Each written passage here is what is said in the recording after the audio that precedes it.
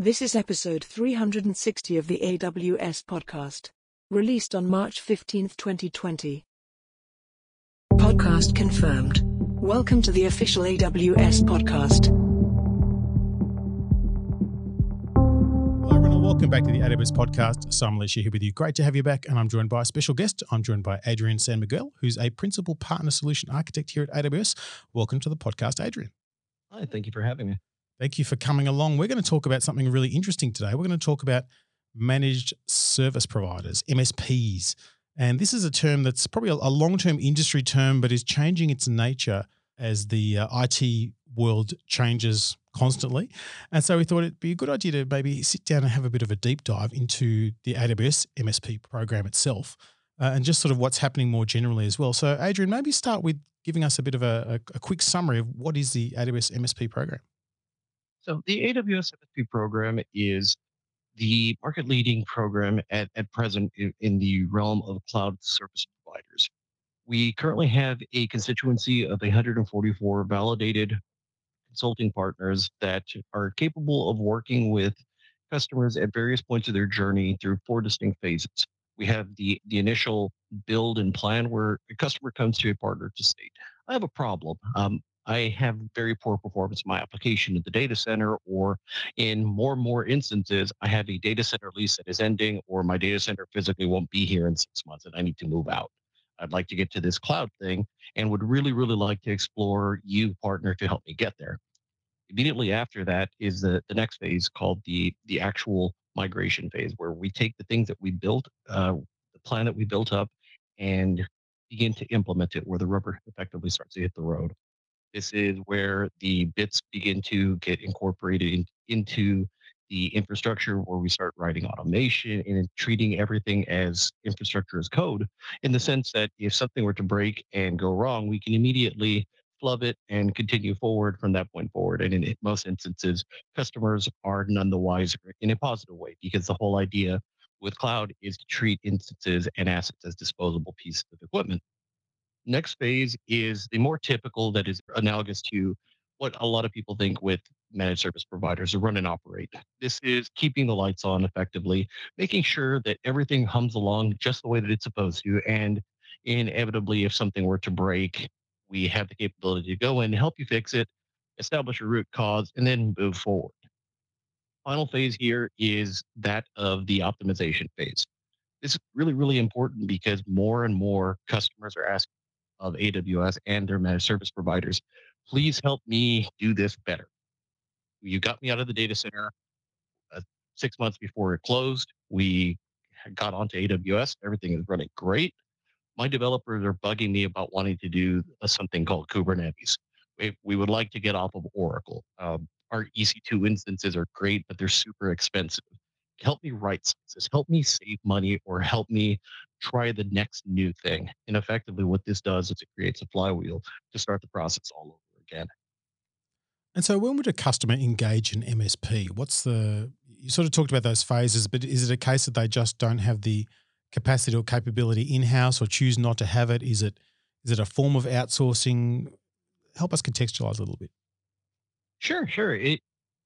It can be both, to be quite honest. It can be a sense where if I am a development shop and all I do is write really, really good code, and I have a staff of very talented individuals that can write code, but I don't have a systems operator, systems admin type of individual to help me fix the things when they break, that would actually be a fantastic use case to leverage a managed service provider, so that my job as the customer is just to write really good code and continue doing the best possible job that I can be doing at writing that code, versus trying to muck my way through the AWS console or CLI to build things and try to troubleshoot them when they invariably break. Typically, what we also do see is the rapid experimentation. One of the alluring things about the AWS cloud is being able to be super elastic on demand and get going with a crazy idea at any point in time. What a lot of partners are reporting to us is that their customers are coming up to them and saying, "Hey, we have a problem, or some customer constituency that wants to see this new feature. It's going to take us 18 months to get new hardware. Can you spin us up an account to do a proof of concept? If this works, we can continue forward as this the new account for this customer for this workload or application or project, and then use that as the proof point to win the partner additional business based off of the good deeds and the successful outcomes of that customer engagement. So if they're kind of like a performance booster for an organization, how do next gen AWS MSPs compare or differ from traditional MSPs? Glad you asked that because it's actually something that comes up quite a bit. Um, by way of virtue, every validated AWS MSP is a next generation MSP. And by that, I mean a very, very healthy emphasis on automation. One of our partners in the program, Klatisky, put it best during the reInvent 2019 session called Delivering Customer Value Through Next Gen Managed Services. The average next gen MSP in AWS is putting a very heavy emphasis on silicon over carbon. And by that, we mean automate everything to the point where you can't and continue iterating, improving, gathering information analysis so that when you do have a touch point with the customer, it's something that is high value. Think of it almost like a paradigm shift into a consultative white glove type of approach with the added benefit of having the preponderance of information, logs, and history of everything happening for the customer account readily available. And by that, I mean, instead of the traditional thought of an MSP where if something breaks, you put in a ticket, somebody goes, looks at it, and they said, well, we just turned the thing off and back on again and it worked. Here, what you're more likely to see with the next generation managed service provider is okay, well, your EC2 instance that runs your Apache web app, it was constantly having memory leaks and high CPU. We wrote some automation to restart a problematic auxiliary service on another instance that you never thought about. It looks like this automation has resolved that issue. By the way, it also kind of looks like you're not doing things that are highly available and fault tolerant. We should have a conversation about that. The idea is to continue further optimizing and ensuring that the customer's workloads, as they run, they continue to do so in a proactive manner versus a reactive manner. And you can only really do that if you value automation, you treat things as disposable as much as possible. And of course, if the ongoing education and evangelization to the customers to understand why it's important to go and do these things. I So I guess remember in the past we would think about sort of throwing people at the problem. We're now saying throw automation at the problem. absolutely, yeah, because one, automation is significantly cheaper in almost every instance than leveraging human beings to actually go and do a thing. And a good example of this is I remember in a data center, and it's a story that I share very, very frequently back in my early days of my career. Every day at 11 p.m., I had to restart 126 servers serially, one at a time. As soon as one would come back up, wait 5 minutes, run some checks, move the next one. At the time, my manager did not believe in automation. He did not understand the value of automation. And every day for 7 years, that was my job starting at 11. Sounds fun. It was horrible. It was probably about the most horrid thing you could imagine because there was lots of dull moments and lots of spare time once I got tired of doing it myself and I wrote the automation to do it anyway. But that's a completely separate story. But what I'm getting at here is this: what the customers want. They want that automation. There's no point in having somebody like myself sitting there looking at a monitoring dashboard waiting for something to break. Let the automation take care of the things that can be done. Okay, high CPU. Is this an Apache server? Yes. Is the Apache daemon still up? Yes. Is the website still responding? Yes. Okay, then continue proceeding down that set of steps to really understand what it is that's broken so that if it is a real thing that is important, your human can actually go and take a look at that important thing versus spending an hour trying to figure out what it's not. Now, you mentioned the reInvent talk that you gave last year, and in there was some interesting data from an Ovum study that kind of Mhm. talks about customer challenges. Maybe unpack that a little bit for us, because I think one of the things to always understand is that solutions only come about when problems exist, and it's important to understand what the problem is. So, how are customers thinking about the problem domain? Sure. So what we're seeing universally in that it's a direct result of that Ovum research is customers are really perturbed these days with IT security and data privacy. In fact, 8 of the 10 top challenges that these customers are facing have to do with security. On this list, you don't see break fix support. On this list, you don't see monitoring. You don't see things like disaster recovery testing. Just because these things are inherently expected of the type of providers that these customers are seeking. Things like IT security, governance, regulatory things, um, organizational acceptance of using the public cloud for some of the most sensitive or mission critical type of applications. These are the things that rank chief among the challenges of these customers. And so, based on those challenges, what are customers wanting from a best practices approach? What does good look like? So good looks like they're effectively looking for at one point could have been considered a hybrid MSP with a bit of systems integrator.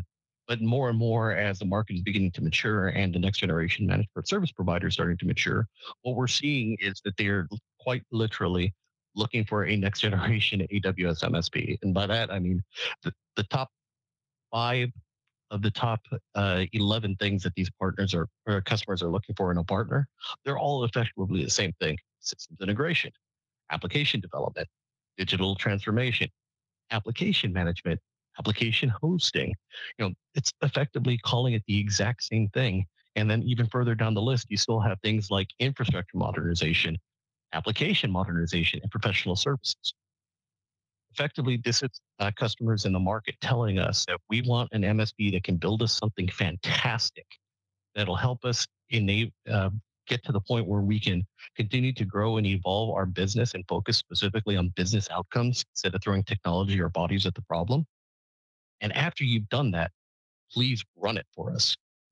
So it's not just the build; it's the operate piece as well that often is part of the puzzle. Absolutely.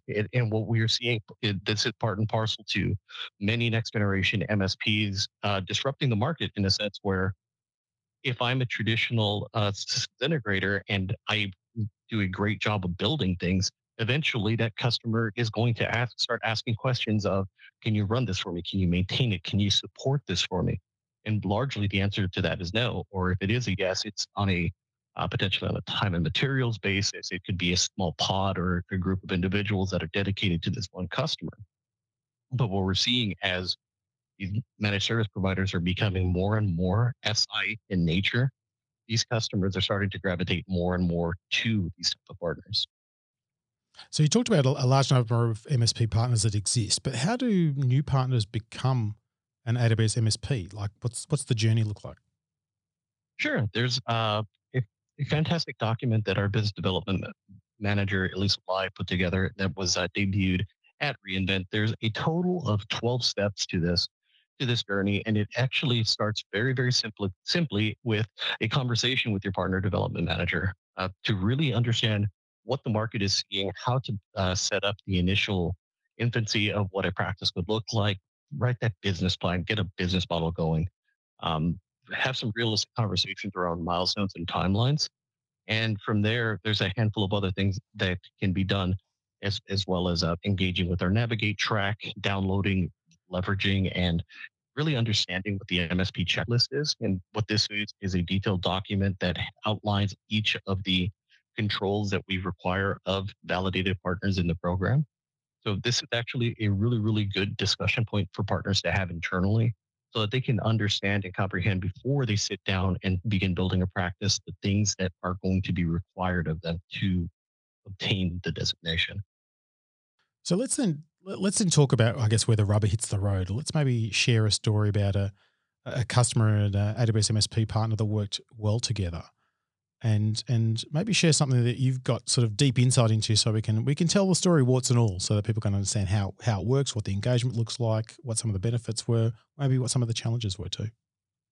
Sure, sure. Happy to share that. There's actually quite a few that come to mind, but considering that I just had pizza for dinner last night, and from this establishment as well, it's a fantastic story to share.